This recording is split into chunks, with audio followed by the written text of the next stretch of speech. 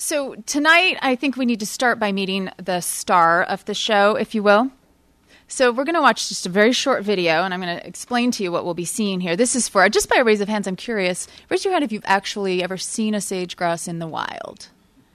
Wow, look at that. Pretty good crowd to have seen one. Okay, well, this is a video of what the grouse is most known for. It comes from the Cornell Ornithology Lab. So what you've got there is the male sage grouse. This is the lekking season, right? And you can have, and we're going to get some more detailed explanation from the experts here in a moment, but you hear the coffee percolator popping sound and like the zipping, like someone's scraping a nylon windbreaker or something. So that's the noise that this male sage grouse is making in order to attract the attention of the hens. Something interesting about the sage grouse is that only a few males on the lek, which is what this mating area is called, will end up getting most of the action. The hens prefer just a few very dominant males for reasons we're not entirely sure of. They'll start maybe just before dawn. This happens in the spring, just once a year, February to May, depending on where you're at. And is one of the reasons why the sage grouse is so well known, because of this really ostentatious dance that it does. But the rest of the year, it actually can be kind of hard to find them, depending on where you're at. They kind of blend into they blend in to the landscape. So we are here tonight because by the end of this month, the U.S. Fish and Wildlife Service will decide whether or not the greater sage grouse warrants endangered species listing protection. And as you can see by this map, the stakes are really high because the protections would affect hundreds of thousands of acres, both public and private land across 11 states, including Idaho. And we'll talk a little bit more about exactly how much of the range has declined, but you can see here the number. Current population estimated to be between 200 and 500,000, once 16 million possibly estimated, roamed the western states. So that's what the stakes are tonight. And as we have this conversation with our panel of experts, you're welcome to join the conversation. We have Scott over here with a microphone that he will be walking around the audience. So you are invited to join. We are recording this. We will likely broadcast it, so keep that in mind. Wait until the microphone gets to you before you make your comments so our listeners can hear you. And identify yourselves, if you would, please. If you've got something to say or a question as we're going, feel free to raise your hand. I'll take note, and we'll try to work you in as the evening progresses. Okay, with that said, let's meet our folks who are here tonight, our panel of experts. Representative Merrill Beyeler is here to my left. Thank you. He's come all the way from Leadore to be with us tonight. He is a first-term member of the Idaho House. He's a state representative, a Republican. And he's also a cattle rancher, which is an important reason he's here tonight. He's a former school teacher. He is a co-founder of the Central Idaho Rangelands Network. And he's an advocate for sage grouse conservation and other wildlife conservation. So he presents a very interesting mix of qualities and expertise. It's nice to have you. Thanks for being here. Thank you. It's good to be here. To his left, Trisha Cracroft is a state biologist for the Natural Resources Conservation Service of the U.S. Department of Agriculture. She's Idaho's state lead for the NRCS Sage Grouse Initiative, which we'll talk a lot more about tonight. It's spent $300 million since 2010 across 11 western states, primarily working with private landowners to improve their habitat for sage grouse. Good to have you, Trisha.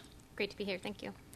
Dustin Miller is next to her. He reports to Idaho Governor Butch Otter as head of the Governor's Office of Species Conservation. This agency is charged with balancing recovery and conservation of Endangered Species Act listed species, balancing that with the economic vitality of the state. And so, as you can imagine, one of the office's largest priorities right now is implementing a conservation strategy to avoid the need for a listing of the sage grouse as an endangered species. Thanks for being here, Dustin. Thank you. And finally, Ann Moser on the end there is a wildlife staff biologist in the sage grouse program for the Idaho Department of Fish and Game. And she helps coordinate statewide sage grouse monitoring and conservation efforts, including working with the 11, I think, working groups across the state, which are really at the heart of Idaho's sage grouse conservation effort. Ann Moser, thanks for being here. Thank you. To start things off, I'd love each of you to explain for me what you think is the most interesting thing about this bird, the sage chicken, as some folks call it. Either the most interesting thing or maybe a memorable encounter you've had. Representative Beyeler, let's start with you. Wow. Well, what's the most interesting thing about the sage grouse? It doesn't fly very well. It's not really very fast, and it still persists. And so I think, when we look historically over a long period of time, there's been ups and downs in populations of sage grouse, but they're still here. They're still on the landscape. They're still part of it. So I think that's the most interesting thing for me. Thank you. Trisha Cracroft. Well, of course, the lucking mating ritual is fascinating in and of itself, but probably more interesting to me is the ability of the sage grouse to rely almost exclusively on sagebrush during the winter months. And we all love the smell of sagebrush, but I don't know if any of you have ever actually tasted it. It's just quite unpalatable. So the bird has just this ability to break it down, excrete it, and live almost primarily exclusively on sagebrush. Dustin Miller. Yeah, I think one of the most interesting things about greater sage grouse is the variance in the locations where it actually leks and mates. In your lekking areas, you typically think you've got an open area within the sagebrush and you got adjacent nesting habitat. But we've seen in places, for example, at about 7,500 feet in the Copper Basin, birds lekking there in the snow in the springtime, all the way down to bull pastures and feedlots in the west central part of the state, showing how it's these locations are highly variable, but these birds adapt to these different locations. So I thought that was pretty interesting. Thank you. Ann Moser. Now they've taken all the easy stuff. No. I guess I'll tell you what I love about sage grouse and sage grouse habitat. So as biologists and researchers, when we are studying sage grouse, one of the things we do is we put radio collars on them, and we follow them with radio telemetry, so that way we can figure out what survival is, what their movements are, their nest success, things like that. So when we trap sage grouse, we do it at night, and we go to places like leks where we know there's a concentration of birds, and we look for their eye shine with spotlights.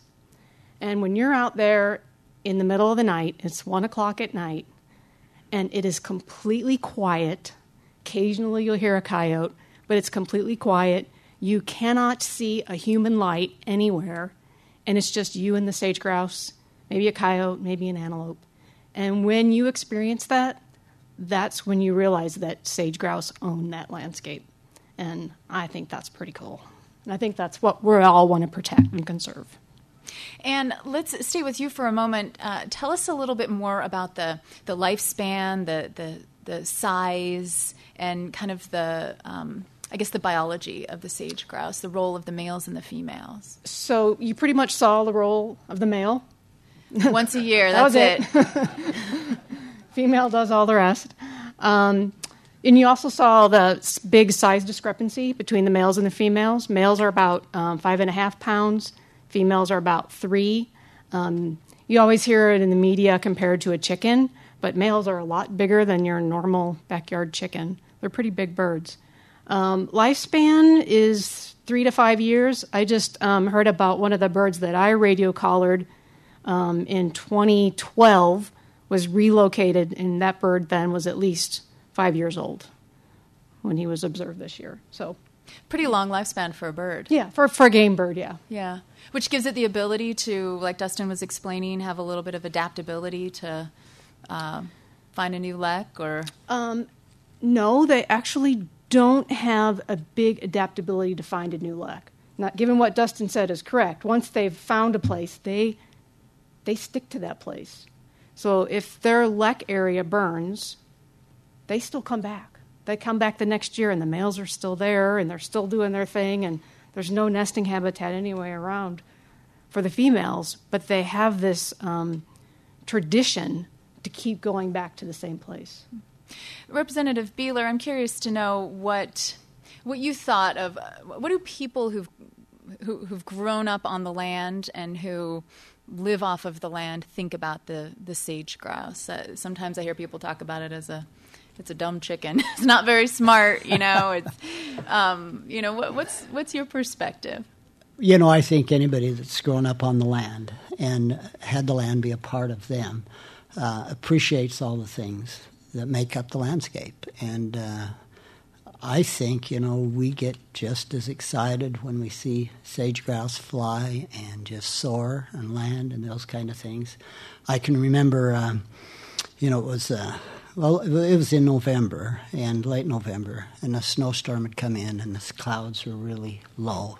And we went up to gather cattle off the range. And I thought, man, we will not be able to see one cow. I don't know why we're even out here. But as we got there, the clouds lifted just a little, and the snow was maybe a foot deep. And as we started riding and gathering the cattle, then we would see the sage grouse rise and just soar under those clouds. And those kind of things kind of make it why we are on the landscape. The landscape is a great part of who we are, and the animals that occupy that landscape provide meaning for us in our lives. So I don't know if we see them as dumb birds. They don't fly real fast, but other than that... They have a tendency to get strung up on fences, right? And well, maybe not so much. I've been out on the range a lot, and I have to tell you that we have actually fenced some of our range, our fences that are next to where there are sage grouse nesting and leks. We've made sure that there are those little reflectors on the top wire. But I have to tell you, I have not seen that many actually ever hit a fence. But, I suspect it's possible. You've got really smart sage grouse on your land, Representative. Well, yeah, I guess so. It comes with the territory. You trained them well. I want to go back to this slide. Looking at the habitat and the fence marking is one of the things we'll talk about a little bit later that the NRCS has been funding through the Sage Grouse Initiative. Trisha Cracroft, I'd love for you to talk to us a little bit about the habitat of the sage grouse. What makes an ideal habitat for the sage grouse? Because it's not just one kind of landscape, is it? No. So looking at the range map, it varies dramatically, kind of what Dustin was saying, across the species range. What is required for nesting or preferred in nesting in Montana isn't necessarily what's going to be preferred for nesting in Idaho. So it's important that we keep the habitat needs when we create these general guidelines. They are guidelines. There's a lot of variability within what good nesting habitat is, what good wintering habitat is, what up in Washington, they lek on winter wheat grounds. We typically don't see that here in Idaho, but we do tend to see them lekking on highly disturbed sites, maybe old salt lick sites or highly impacted areas. So typically they'll need, that's one type of habitat they'll need. They need the lek sites. For a successful lifespan is to have a place where, typically a little bit like more flattened out, right? Maybe more of a meadow where, because the males are showing off, so they need to be seen. I mean, sure, that's the point. Those males are a couple feet tall, and they want to show off and puff their chests and be seen by as many females as possible. So typically they are kind of maybe rolling hills, flatter, bare landscapes. And then typically right adjacent to that area are the nesting sites, typically within 3 to 5 miles of those lekking grounds, where the hens will nest if she's able to keep and hatch her nest, then she'll move them down to a early brood rearing site. So the nesting area, Trisha Cracroft, has a little bit more, has more sagebrush so they can hide underneath it. Correct. Okay, so it's more densely, more dense cover. Yep, we're looking for a little bit higher sagebrush canopy cover. We're looking for more bunch grasses, forbs, really a healthy sage steppe ecosystem. And a forb is? A forb is a little, usually annual plant that produces lots of seeds. They're very palatable to the grouse. Like a little flowering weed kind of a thing.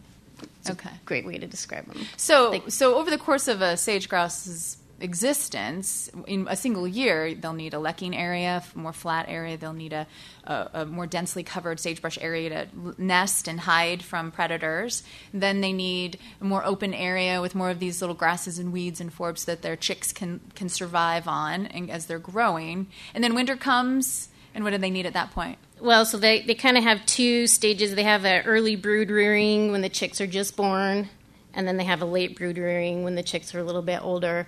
And they transition from that nesting typically down into the wet meadow mesic areas in kind of late summer, August, when the rest of the area is drying out. That's where they're going to find the green grass, the flowering forbs and insects. And then as we transition, right now they're starting to transition up into their wintering sites. And that becomes really important because they survive solely on sagebrush, so the height of the sagebrush is important. We want to make sure that there's tall sagebrush that's exposed year-round so that they have the ability to feed and shelter. So, Dustin Miller, given then all of those different types of habitat that are required to keep a sage-grouse population healthy, and given that decline of that habitat is what is driving this population decline that we're seeing, from 16 million potentially historically to now maybe as many as 500,000. How does the state of Idaho create a plan that that can sort of maintain all of that kind of habitat and ensure the success of this bird while also needing to do everything else we do with the land, including grazing and mining and recreation? Right. Well, that's a good question. We've, the state of Idaho has been involved in sage-grouse conservation for many decades. In 1997, a state plan was created to address some of the issues for sage-grouse. It was modified in 2006, but due to a series of litigation and federal actions and litigation over those federal actions, things kind of culminated in 2010 when the Fish and Wildlife Service said, this species is warranted for listing across its range, but precluded because of other higher priorities, largely because of habitat fragmentation across the range, in the eastern part due to oil and gas development, and in the Great Basin portion of the range, like Idaho, because of wildfire and invasive species.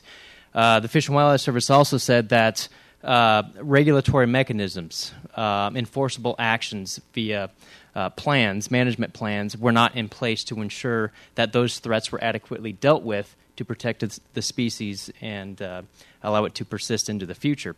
So we addressed a lot of things in 2006 with the state sage-grouse plan through the advisory committee that was set up and the local working groups that Ann has been and the Department of Fish and Game have been very involved with.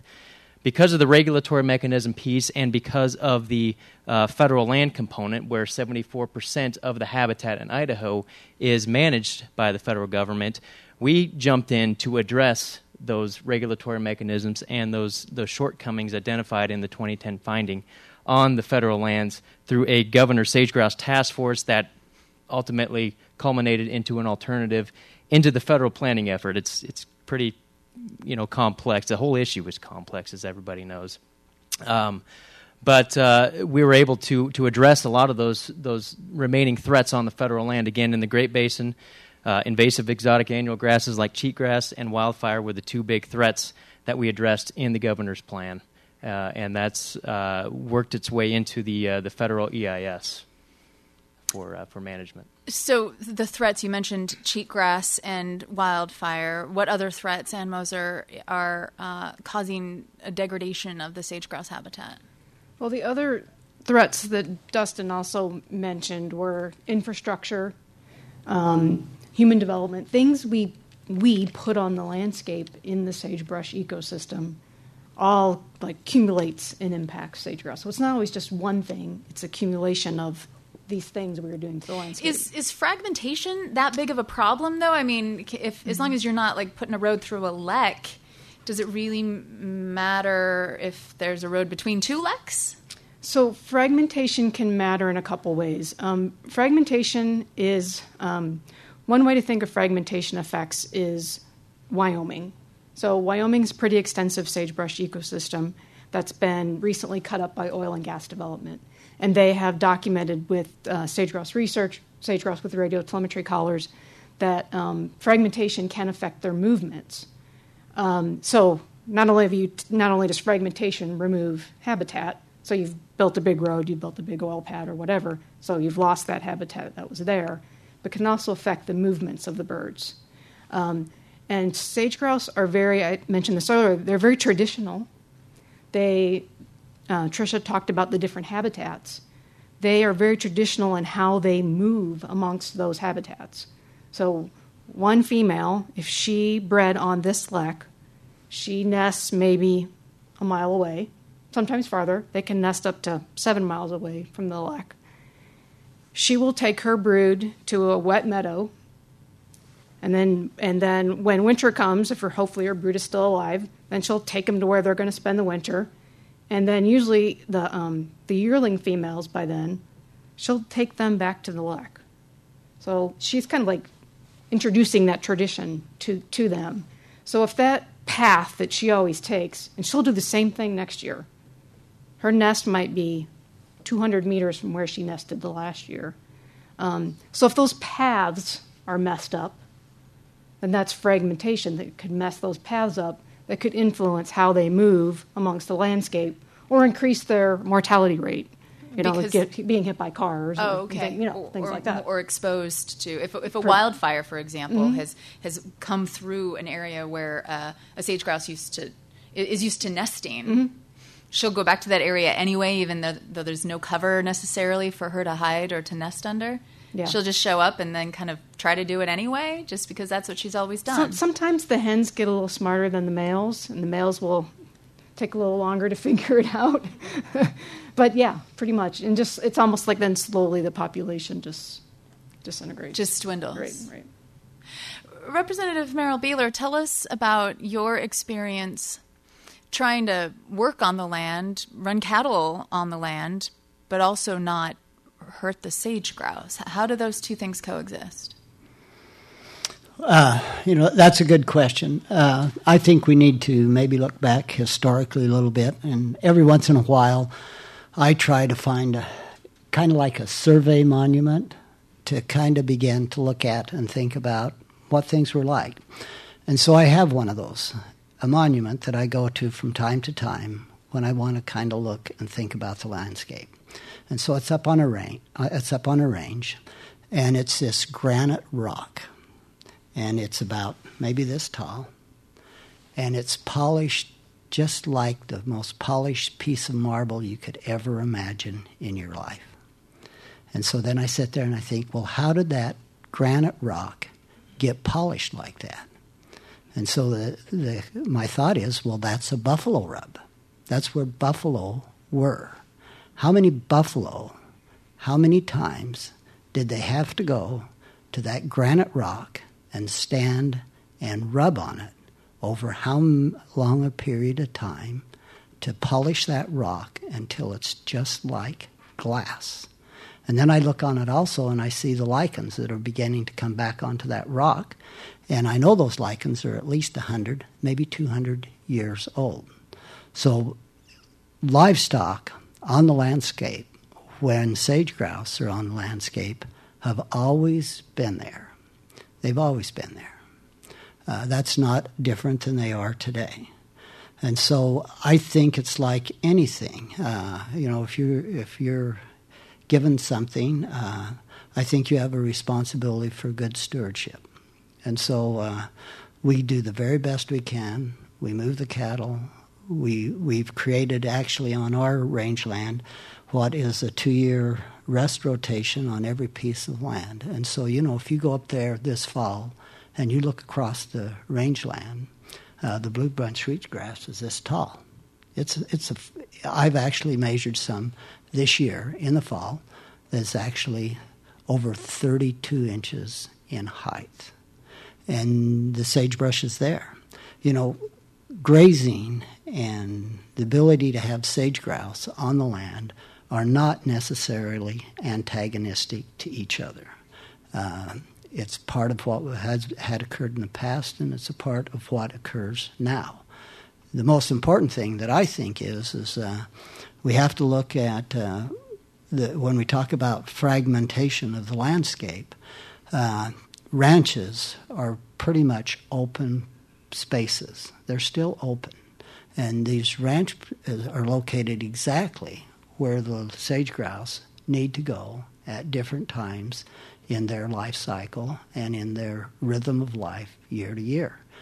And so I think it's just a matter of taking care of the land. So has your ranching operation then taken a hit at the altar of the sage grouse on any level? Well, not right now. There's great potential in the future, depending on what happens. There can be outcomes, and if there were a listing, you're saying that would change things for you. Well, it depends on what happens, with the listing. I think those are the unknown things that we don't know. I suspect a listing. One of the things that I fear about that is it takes control away from the state of Idaho. It takes control away from local people. It takes control away from those that are most closely related to it and probably understand it the best. And so, yeah, I think this is one of those things that I don't know what it'll be like. But what scares me the most is maybe we're going to do something that in the end will be more detrimental than good when we look at the total landscape. The bird is what's brought us here. It's sort of framing the picture that we're looking at. And you have some real extreme frame out here and some real extreme frame out here and above, but there's a lot of space in between. And it's the picture that's going to be framed is the most important thing. And what is that picture going to look like? We talk about the bird, but we also have to talk about the people on the landscape and the communities and all the other things that go with it. This is part of a bigger puzzle. And because it has the potential to have such effects, this is one thing that we have to make sure we get right. We don't have the luxury of just messing around. We've got a question out here in the audience. Before we go there, though, Trisha, I'm curious, the National Resources Conservation Service, the Sage Grouse Initiative, that you've been funding to the tune of several $100 million since 2010, has been primarily focused on working with private landowners, ranchers like Representative Beyeler, helping them to do stuff on their lands that will help the sage grouse population. Is what we just heard from Representative Beyeler the exception or the rule, would you say, among ranchers in the West or in Idaho in your experience? There are always exceptions to the rule, definitely, but I think majority of our producers throughout the West want to do what's right for the land, and they make their living on these rangelands, and the Sage Grouse Initiative tagged it in the beginning, what's good for the grouse is good for the herd.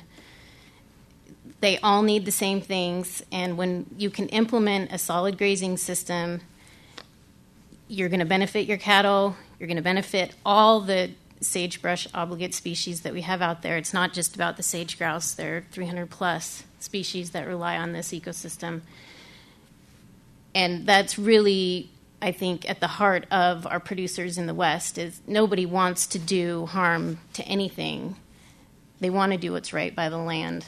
And it's just a matter of maybe helping them figure out when they have grouse using their property, what flexibility they have within their system. It would be great if we could work with their federal permits to have some grazing flexibilities.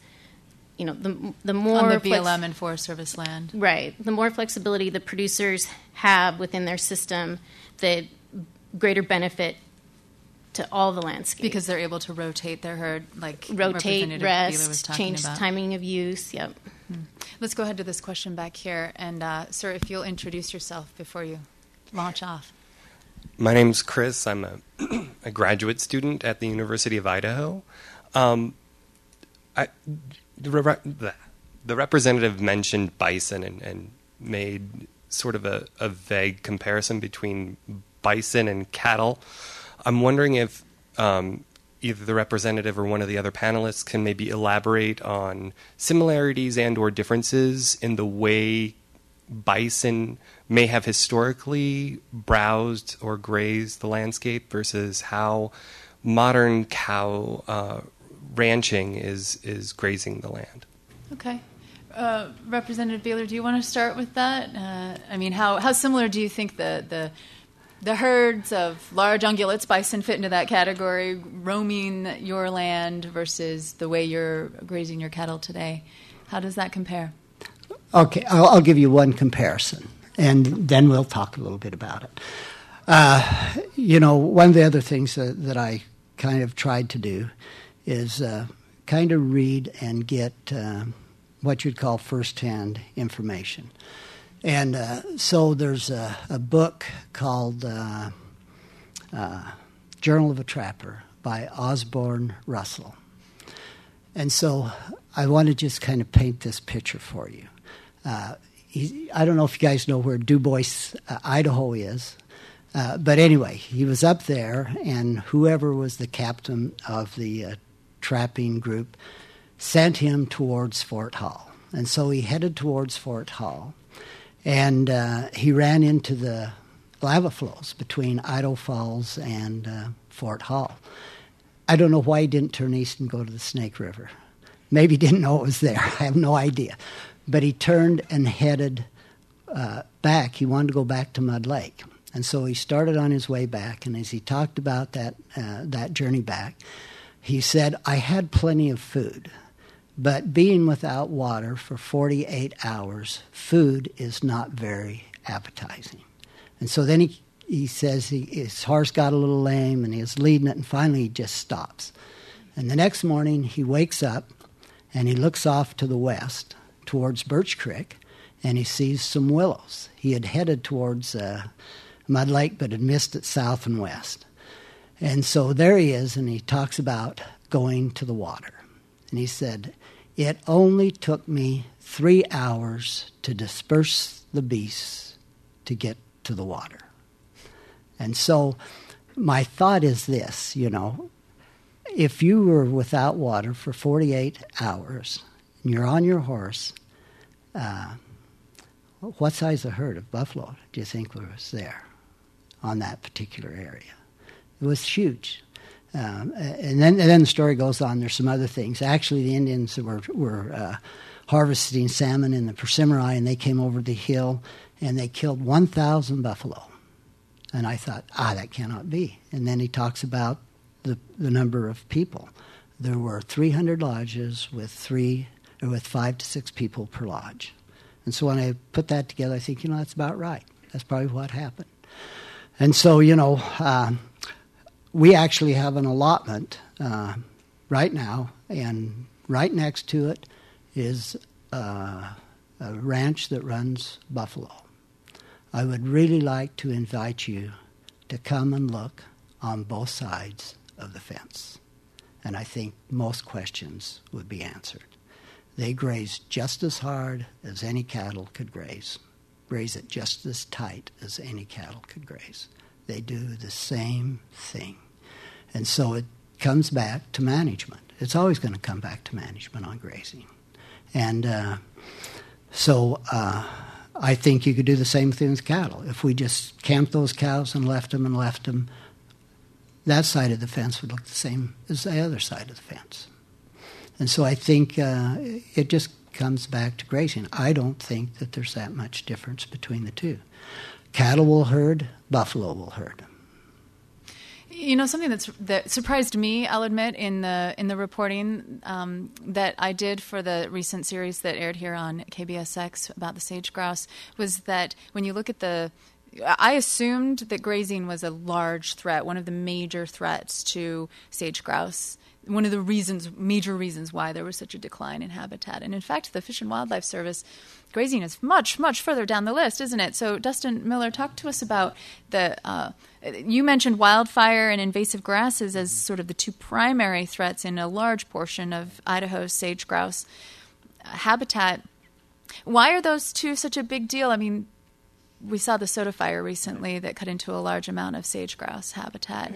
Why has that been such a problem for us? What's happened that has made wildfire such a problem? Well, really the exacerbation of an invasive exotic annual grasses, cheatgrass. That annual grass came over from kind of the Caspian Sea area, that Southwest Asia, Mediterranean type country, back in the mid 1800s. It started taking hold once it came over through various mechanisms, through sacks of grain, and ballast of ships. I mean, there's all kinds of stories on how cheatgrass arrived on this continent, but it started to get a toehold here in the West, particularly in the Great Basin, and just the behavior of that species that outcompetes your native perennial grasses. Really gets a head start in the fall. In the springtime, it's outcompeting again your perennial grasses. And is it more flammable than the perennial native grasses? It cures early, cures in the late spring, and by early midsummer, I mean it's ready to go. It's fully cured. Right when the peak fire season hits. Yeah, tan color, and it's highly flammable.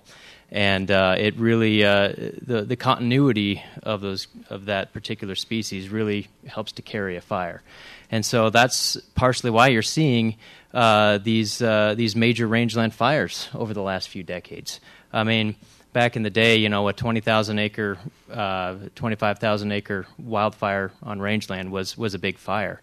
Now 100,000 acre fire, 200,000. The Murphy Complex burned in 2007. Was just over 600,000 acres. It's tough for the bird in those areas to bounce back after major disturbance events like these major wildfires we've been having. So what's the plan then? I know Governor Otter has had you very involved in coming up with a plan to address this wildfire threat in order to avoid a listing. Yeah. I mean, what can be done? Well, it's a group effort. It's a multi-agency, multi-stakeholder effort to try to curb the trend of this cycle. In the governor's plan, the state pledges to get more aggressive on a fire prevention, a suppression, and a restoration front. One of those actions that we have pushed forward through the planning efforts is the creation of these rangeland fire protection associations, where you've had these landowners and ranchers in rural parts of the sage grouse range, for 150 years. But as things with federal regulations move forward in the later 1900s, and the way that the agencies approach wildland firefighting, having people on the fire line that were not trained, that were not agency people, and were not red carded was a liability. So through the creation of these range and fire protection associations, which were set up through the state legislature, we've been able to train a number of additional wildland firefighters who are also ranchers in these rural parts of the sage grouse range to play an active role on initial attack. So you got extra bodies out there that have decreased the response time to a lot of these lightning strikes or other ignitions in sage grouse habitat. So that's one thing. We've seen some measurable results, positive results, because of those actions. And you say one of the things, in addition to fighting wildfire, is to try and go in and aggressively reseed with native grasses. Right. Restoration actions are key if we want to actively, restore these areas that were, especially our core habitat areas, following a wildfire, to try to avoid the invasion of these exotic annual grasses. Because in the absence of the native grasses, when a fire comes through, the first thing, it's a vacuum for the cheatgrass to come back into immediately if you don't take immediate action. Cheatgrass does very well in these burned areas. Well, let me ask you this, Dustin Miller, then. Do we get to a situation where we're so concerned about our sage grouse habitat that we're potentially putting human lives at risk? Well, there's always that risk on the fire line, but that risk is managed appropriately by the agencies BLM, the State Department of Lands, as well as these range and fire protection associations. They carry their own liability insurance as well, and they follow the appropriate state and federal firefighting protocols. When it's not safe, the line officer is going to instruct them to stand down. So there always is risk when you have people out on the fire line, of course. But a lot of these folks, obviously, they care about the sage grouse and they want to protect sage grouse habitat. But many of them that are part of these RFPAs have a vested interest in the rangeland for other purposes, such as livestock grazing.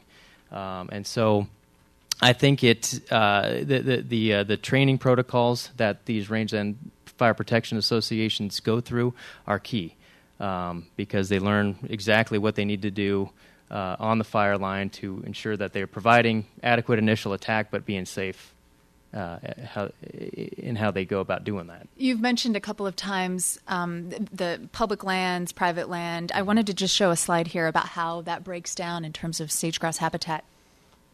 While we're looking at that, I might just mention that 99% of these wildfires are contained within a reasonable time frame at a reasonable size. It's just that 1 or 2% that are getting away. And so when you look at the human risk element, we're doing a really good job.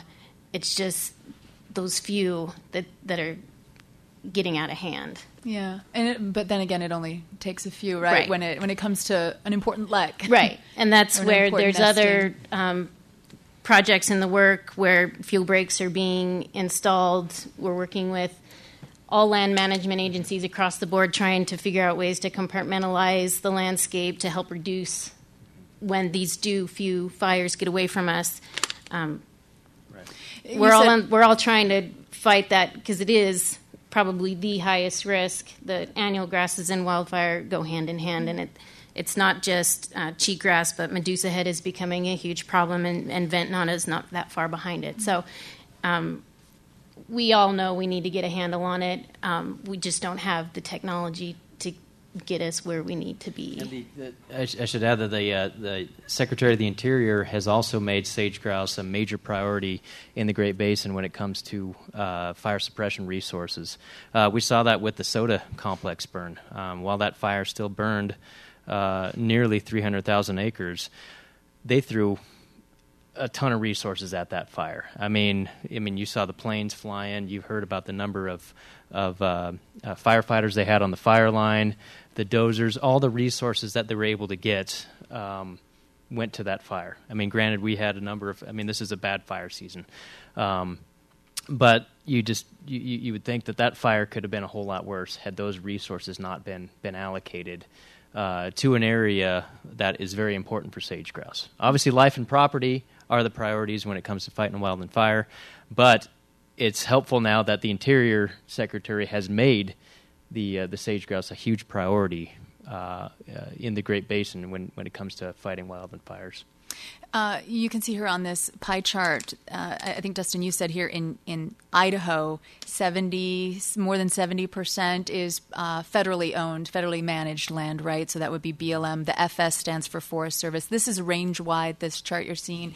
Even across the range, all 11 states where sage grouse are found, nearly half is the BLM's responsibility. So that can include, which is where a lot of these fires are taking place, and also where a lot of grazing is taking place through allotments. And then you have the portion that's private. It's a little bit less in Idaho that's private from that image. And Moser, from a biologist's perspective, what's all the fuss about? I mean, what's so ecologically important about the sage grouse? Well, it's not just the sage grouse, as Trisha said. I mean, there's a whole host of species that also use the sagebrush ecosystem.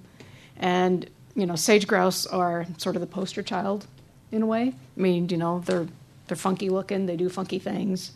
But there are, sage thrashers, brewer sparrows, sage sparrows. There's tons of other wildlife out there that are part of the whole ecosystem. I've heard biologists mention the word indicator species. Mm-hmm. What does that mean? I mean, typically what an indicator species is, it's kind of like the canary in the coal mine kind of thing. So something big and obvious, if that starts to go, then you know that other things are going wrong in the ecosystem. We've got a question back here on the back row. Let's wait for the microphone, sir.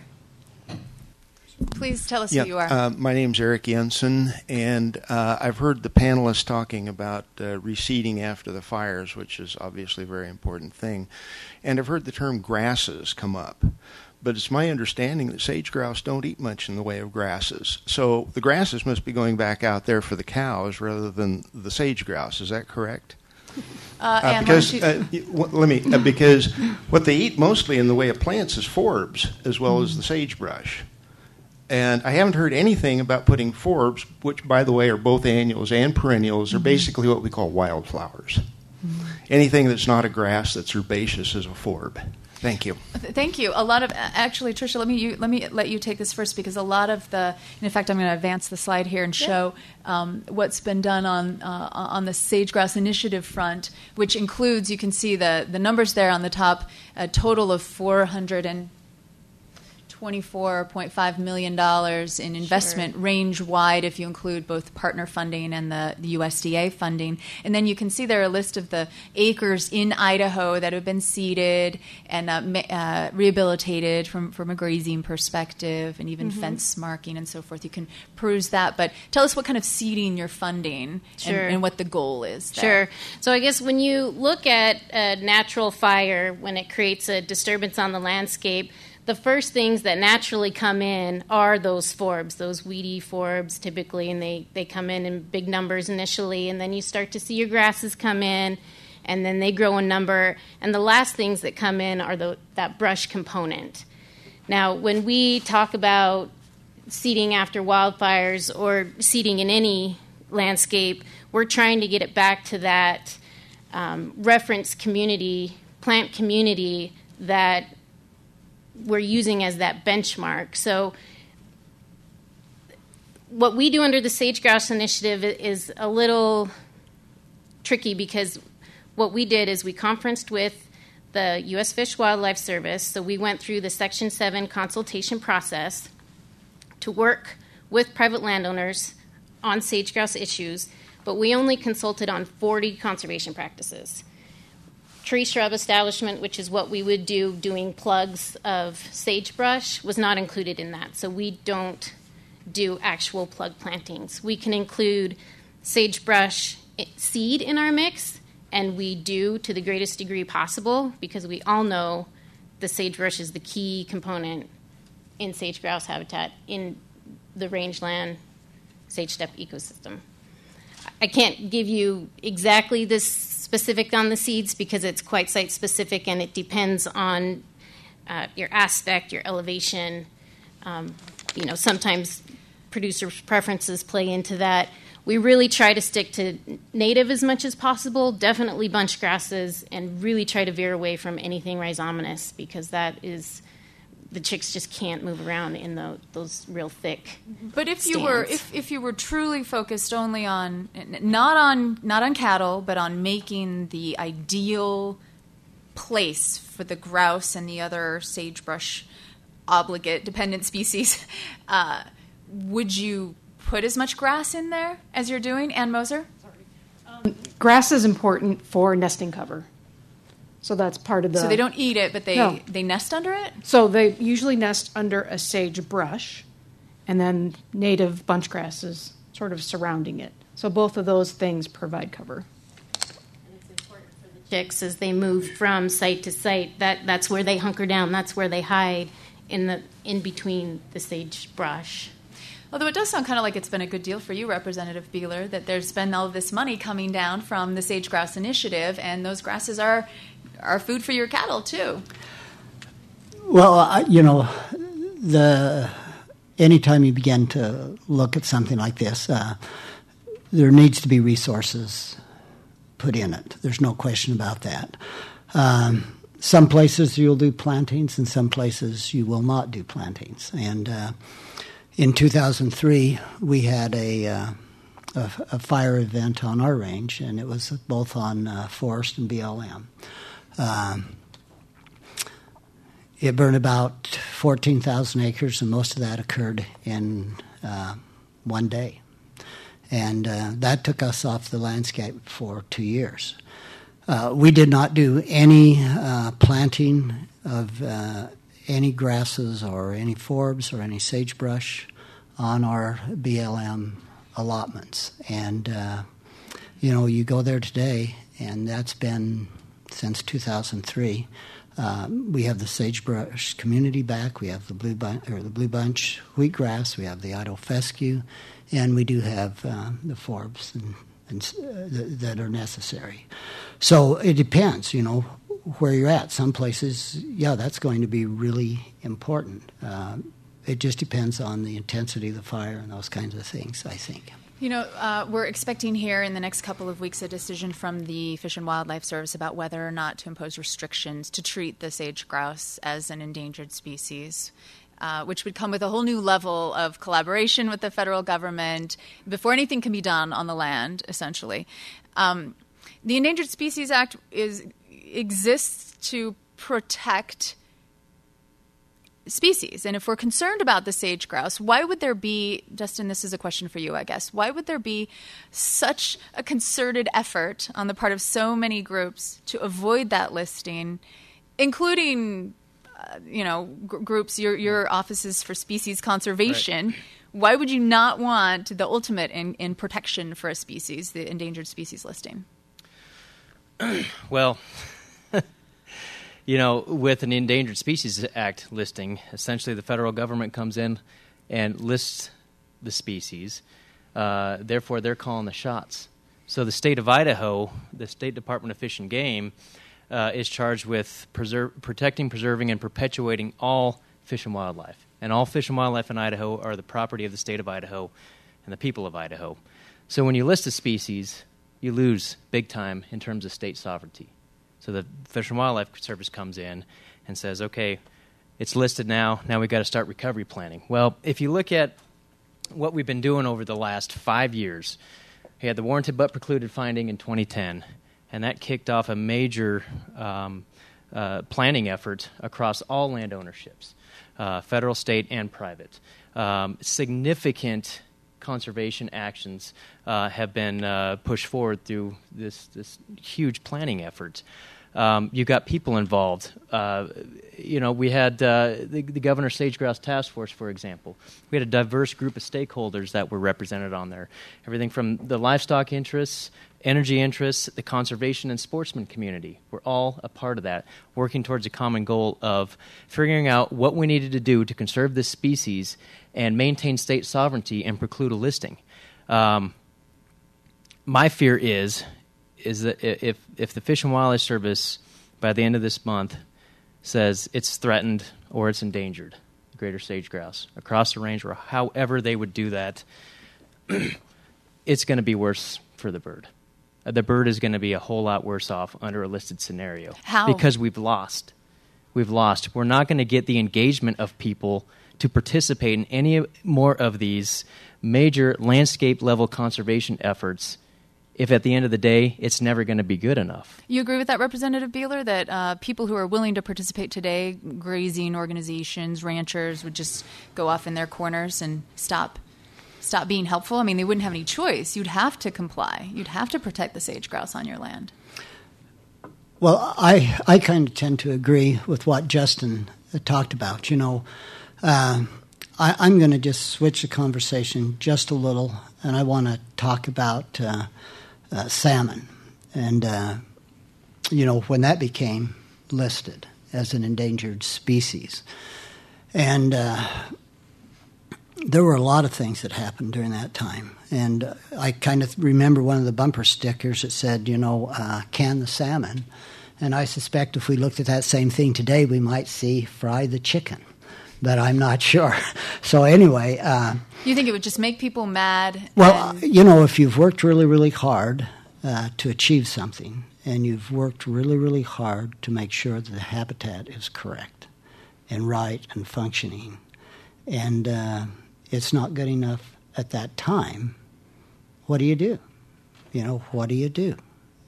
What more can you do? Dustin Miller, who, though, is the state in a position to enforce strongly once the heat is off? Once the Fish and Wildlife Service, if they say, you know what, we don't need to list it, things are going okay.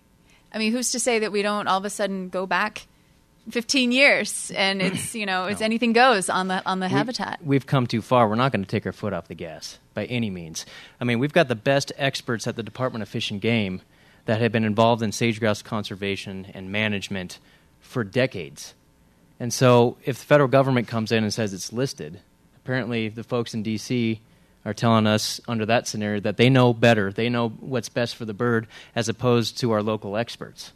So why would we not want to try to come together in a collaborative fashion to do what's right for the bird, to balance out a conservation strategy with the needs of this state and the economic viability of the state? We can do that. We can have both, and we're well underway in our planning efforts to do that. I think a listing would greatly set us back, and it would essentially work counter to the intent of the Endangered Species Act. And as you know, with the Endangered Species Act and with the listing, that carries a huge regulatory hammer. So consultation over every activity on federal land or on private land where there is a federal nexus from a permitting standpoint or a funding standpoint would have to go through lengthy Section 7 consultation. And Trisha talked a little bit about consultation. I don't see how the agencies can handle the magnitude of the workload that would come with having to consult over everything, every single grazing permit, every single authorization on federal land, again, or on non-federal land where a federal nexus exists. It's not going to happen. That may be one reason why Interior Secretary Sally Jewell is saying very publicly, as recently as yesterday, I really hope we can get to a not warranted decision based on this collaborative effort. Let's bring an additional voice. Actually, let's bring a new voice in over here from the audience, and then we'll come back over here to the... So one of the things yourself. I teach here at the university and have been working with people who've been involved in saving the bird who maintain that if we list this, if the grouse gets listed, that it means the end of the Endangered Species Act as we know it. So kind of piggybacking on what we've been talking about, what do they mean by that this is the end of the Endangered Species Act? What do you think, Dustin? Well... does it mean legal challenges that certainly drive a nail into the heart? Certainly there will be legal challenges. There could be efforts in Congress to try to overturn a listing decision. The Endangered Species Act, in that sense, will have failed us because we are addressing the threats. We've been working very closely with the Department of the Interior, the Fish and Wildlife Service, who will be making the final decision the end of this month. And we feel confident that we're there. We can get to a not warranted. Granted, we still got issues with some of the last-minute top-down language in some of these federal land use plans. But still, under a listed scenario, you look at the level of collaboration, you look at the effort that has gone into this to conserve this species, to deal with the threats, to deal with the regulatory mechanism shortcomings. And if they list, we don't know what the bar is. I mean, the bar is unattainable. It's too high. So I feel that under a listed scenario, everybody loses. In this instance, everybody loses.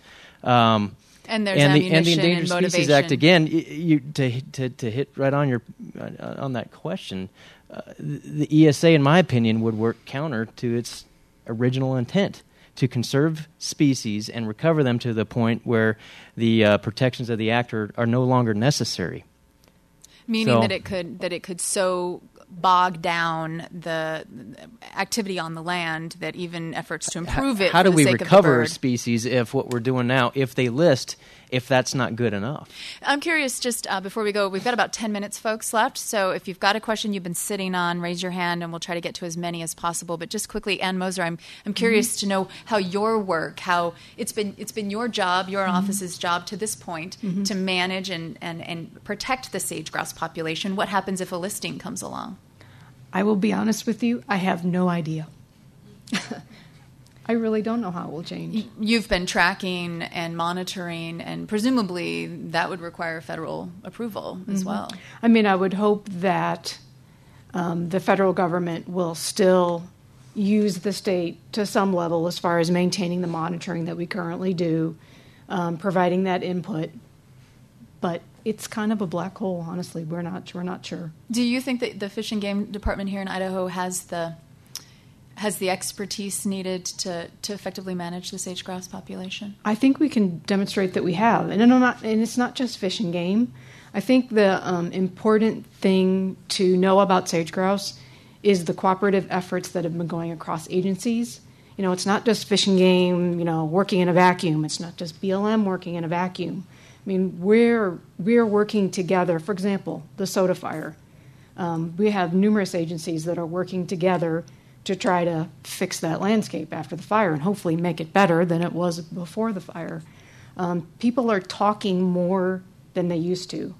When I first started my job, I didn't have a rancher as a friend. Now I can say that I do because I work with them and I can have a conversation with them. So I think that's the important thing, and I would hope that that's what we maintain. Let's take a question here. Please introduce yourself for us. Rob Spall, concerned citizen. The nature of the Endangered Species Act is designed to determine whether a species is biologically endangered or not. It has nothing to do with the politics of the ramifications of that decision.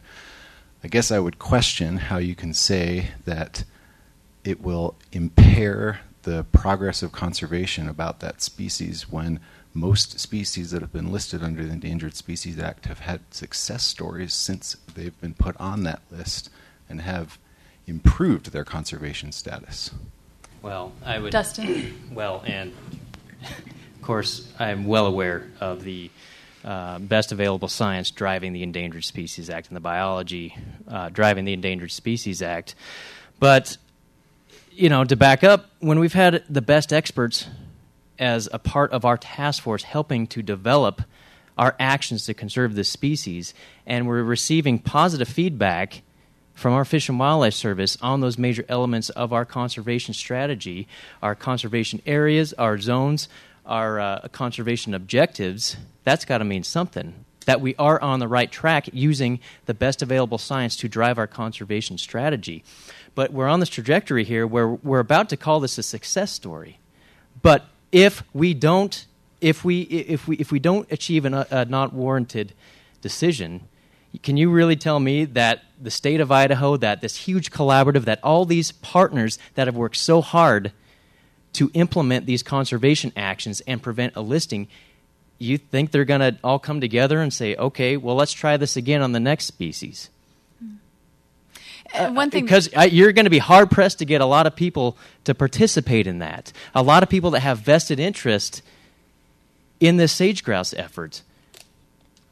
Something that's been impressed to me in this argument is that, and we'll I think we've got a number of comments along this topic here, so we'll move over to wherever the microphone is. One thing that I learned in the reporting of this process on this issue is that we really are in uncharted territory when it comes to the scale of an impact that this endangered species listing would have. No other decision that anyone who knew anything could tell me had happened. Nothing had ever come close to touching 11 states and however many hundreds of thousands of acres.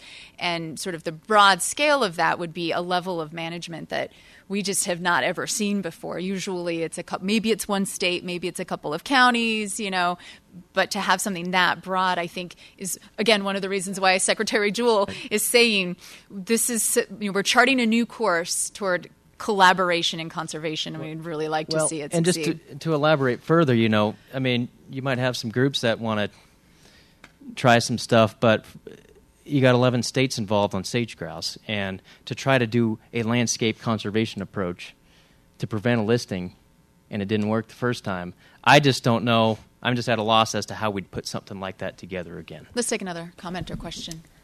My name is Gillian Wigglesworth, and this question is kind of for everyone on the panel. And with collaboration among various agencies or interested parties, whether it's managing your own private ranch for the sage grouse or the whole state, the game part, how did you individually or collectively come up with thresholds that your management would move towards. So was it a collaborative effort? So does the senator and the Sage Grouse Initiative have the same idea of a threshold? We are here to increase, or our goal is to increase, maintain, or we're okay with this amount of decrease. And so I'm curious if there's some communication that's going on between all these different parties and how that communication worked, and if you can see that where there is a gap between your thresholds and what a listing would provide. Who would like to take that initially? Representative Beyeler, yes. I would like to kind of speak to that just a little bit. On our ranch, when there was an endangered species listed, which was the Chinook salmon, and there were a lot of different things that we could have done. But what we did is we thought, well, the very best thing to do is we're going to open our ranch up to be looked at by everyone that wants to come and take a look at it. And so we had every type of agency. We had Fish and Game, Forest Service, BLM, just tons and tons of people that would come. And we would sit down and we would talk and we would look at things and we'd say, what are the best actions? What can we do to make things better? And I think that's the collaborative approach that we need. It has to be between all interested parties, whoever they may be. And if you come together, the idea is not to work towards no, but to work towards yes. What are the things that we can do on the landscape that benefits the landscape as a whole? And everybody has to be vested in it. Trisha, would you comment on how you decided as the Sage Grouse Initiative what you were going to encourage private landowners to work toward? Is it based on habitat, on how much brush you have, or is it based on how many grouse you have on the land? Sure. So going back to what Dustin alluded to earlier, there's been sage grouse working groups since the 90s, maybe even before then. So this is not a new thing for Idaho. We use the best available research, which every state uses their fish and game experts because they are tasked with managing that species. And then we work with private landowners who choose to voluntarily work with us on meeting those habitat goals and objectives for the life species that the grouse may have the potential to be there or are there. You're dealing with a species that covers a vast amount of acres. So are you going to manage every single acre for early brood-rearing habitat? No, because not every acre is brood-rearing habitat, right? So it's a matter of you have to know where you're at in the landscape, where the species occurs in the landscape, and we're still getting research out every day about what we're doing and the implications it has. So it's not this bar that you can set and it stays, because we're learning so much still. I think I've heard it said that it's one of the most studied game birds out there, the sage grouse. We have time for just two more questions. We're going to go right here. Thank you. Hi. So I appreciate the senators or the congressman's discussion there about the Chinook salmon and how there was consultation after a listing, and you ended up with success stories about maintaining salmon. I think we need to get away from the rhetoric a little bit and not get to these points where if the bird is listed, we'll never be able to work again, because we have plenty of examples where species have been recovered after they were listed.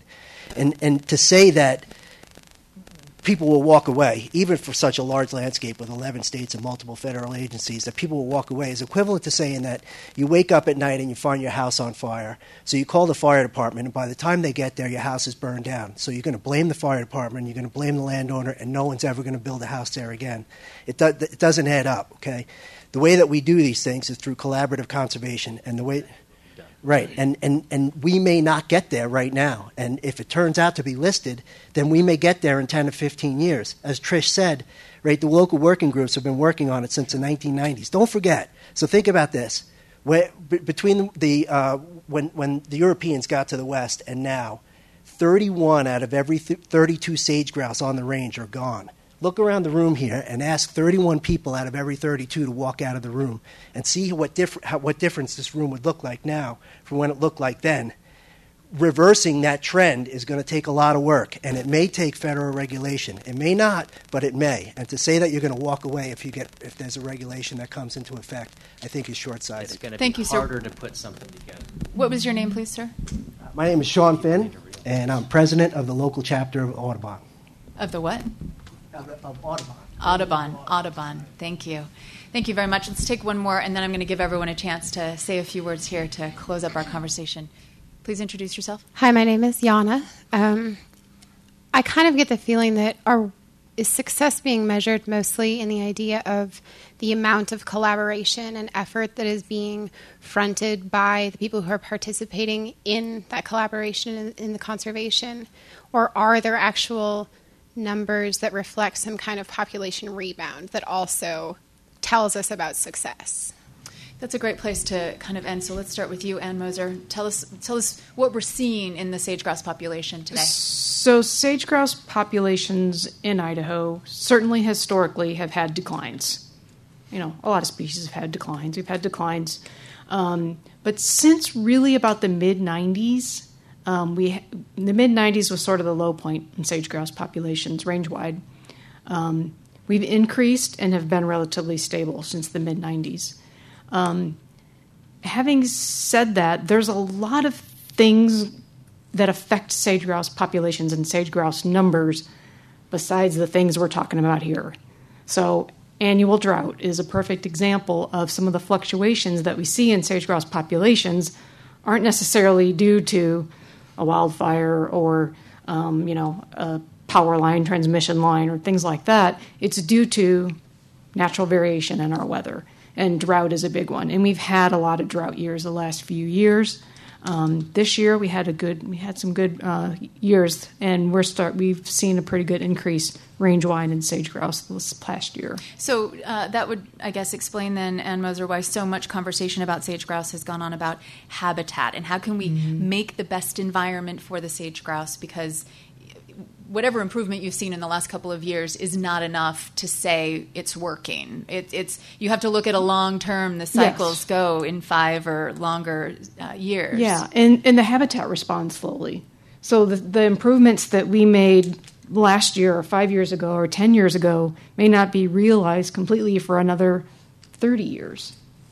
So there's a lot that we still need to learn about those interactions and our benefits. Dustin Miller, I'd love for your final comments to focus, if they could, on the amount of trust, I guess, that's going to have to be required for the Fish and Wildlife Service to say, yeah, Idaho, we think you can do this without us forcing you. Well, I think we've established that just through the efforts we put forward on our conservation planning. This whole effort, and I'm starting at the 2010 finding, and everybody kind of kicking into gear to do good things. We've been in close collaboration with the Fish and Wildlife Service, with BLM, Forest Service, all the relevant state agencies, our partners, the Idaho Conservation League, the Cattle Association, the Nature Conservancy. We built this thing pretty solidly through the spirit of collaboration. And again, I go back to the mission of the Department of Fish and Game. They are charged with managing this species. We've got the experts here in the state that know what's best for the bird. And so, I just with our past experience at the state dealing with the Endangered Species Act, we put forth this effort. We're doing our best we can to avoid a listing. And if they list it, I just fear that we're going to be into another issue where, like wolves, look how long that took. We met our recovery standards, and look how long that took to delist. Yellowstone grizzly bears, we've surpassed our recovery goals, and we're fighting like crazy for management jurisdiction over that species. So I think the best thing for wildlife, and especially for a landscape species like sage-grouse, is to keep people engaged and try to cross the finish line together and avoid a listing. Trish Cracroft, just to finish up for you, what would happen, regardless of a listing, does the Sage-Grouse Initiative continue, and in what way? It will. In Idaho, sage-grouse is going to be a species of concern regardless of if we have a listing or not. And Sage-Grouse Initiative is committed to continue working with private landowners on doing the best conservation on the ground. I think another $200 million committed through 2018 or something in the new budget. Representative Beyeler, I'll give you the last word. Anything you'd like these folks to understand about the sage grouse and about private landowners? Wow. Well, the last word? Well, Goodness. except for me. Okay, I get all the right, last all right. word. You know, I think the thing that has brought us together is the interest in the sage grouse. And as I said earlier before, that's sort of the frame. But I think if we really want to make a significant difference west-wide, is we have to take a really, really close look at the things we can do. And when I got ready to take over the ranch, my father said, "Do you have one question?" I said, "Yeah. How do you pull a calf right?" And he said, "Well, you know what I do?" He says, "I just find something that moves. I move that. I find something else that moves, and I move that, and generally we end up with a calf." And so when I look about the landscape that we have, let's take a look at the things that we can agree on and the things that we can do. Let's take a look at the juniper encroachment into the sagebrush steppe. Let's take a look at the conifer encroachment into the sagebrush steppe. Let's take a look at the conifer encroachment into our aspen groves. I think we can all agree that there's a part that we can move. As we begin to change things little by little, we get the results that we want. When we started with the salmon that were listed as endangered in 1995, they said, well, you can do all the things you want in the stream, but it's too late for the salmon. We fast forward to 2014. We had the largest return of salmon to the Lemhi River in 40 years, more than were there before the dams were built. If we do good things, we'll get good results, and that requires everybody working together. The collaborative approach works. Arguing and not getting along does not work. Let's have a hand for our guests tonight. We've been joined by Representative Merrill Beyeler, State Representative Trisha Cracroft from the Natural Resources Conservation Service, the Sage Grouse Initiative, Dustin Miller from the Governor's Office of Species Conservation, and Ann Moser of the Department of Fish and Game here in Idaho. If you'd like to listen back, more coverage on our website, boisestatepublicradio.org. We had a 5-part series that aired just last week. A lot more information there, and you can stay tuned to KBSX 91.5 in the coming weeks as this decision comes down from the Fish and Wildlife Service. Thanks so much for being here tonight.